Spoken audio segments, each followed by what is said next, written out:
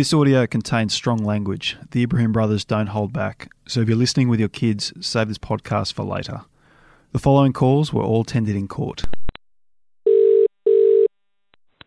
Yo, Daniel. What's happening? Going on? What's going on, man? On August 11, 2017, 28-year-old Daniel Ibrahim was released on bail at Surrey Hills Police Centre after being arrested for holding a suitcase containing more than $2 million in cash. But the relief he felt was matched by his anger towards his father, nightclub king John Ibrahim.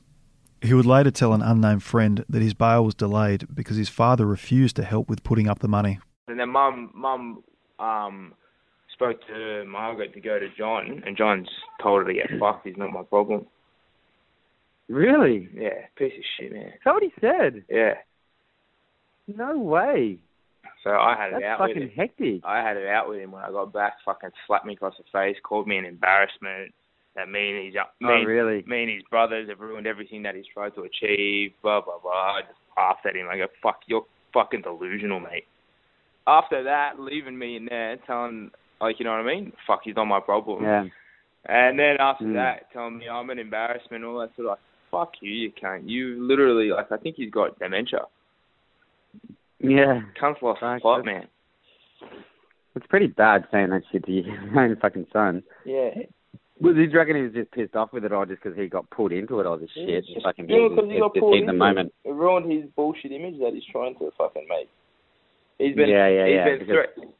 sent me some fucking message today randomly out of the blue going, like, I haven't fucking spoken to him in weeks, and he just goes, "You're a disrespectful little maggot, you should be ashamed of yourself." And I was just like, what the fuck? Out of nowhere. Just out of nowhere. Really?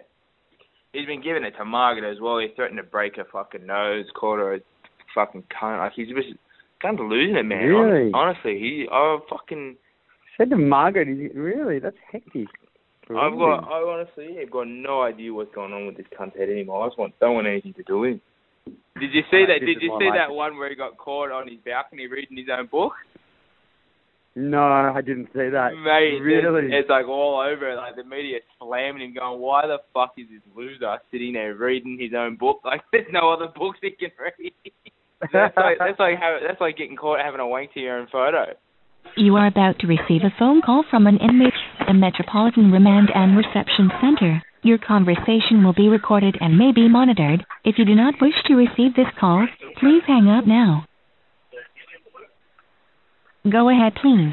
In a call to a friend who was behind bars on August 16, 2017, Daniel expanded on his version of the physical confrontation with his father. Oh, what about your dad? Fuck, that's coming. If he dies, we'll never go to a funeral. Is that this one? Oh, bro. You have a full punch up with him, huh? Full punch up with him. He swung twice. I grabbed his face and slammed him up against the wall. Bullshit. He swung at you? What, slap or punch? He tried to slap. He slapped me once. Yeah. And I called him a dog. And he went to slap me again. And I dodged it. Yeah. Grabbed him by the face, pushed him, and slammed him up against the wall. He fell over the wall. Cracked his own wall. Fell over. Oh, wait. Big one, bro. Big one. Then he jumped back up and we headbutted each other, like, went head to head. I go, "Fucking go on, cunt." I go, "Need you swing again, I'll fucking throw punches at you." The person on the other end of the phone was hanging on Daniel's every word. He demanded to know what John said next. Nothing until we get out of the house, get out of the street.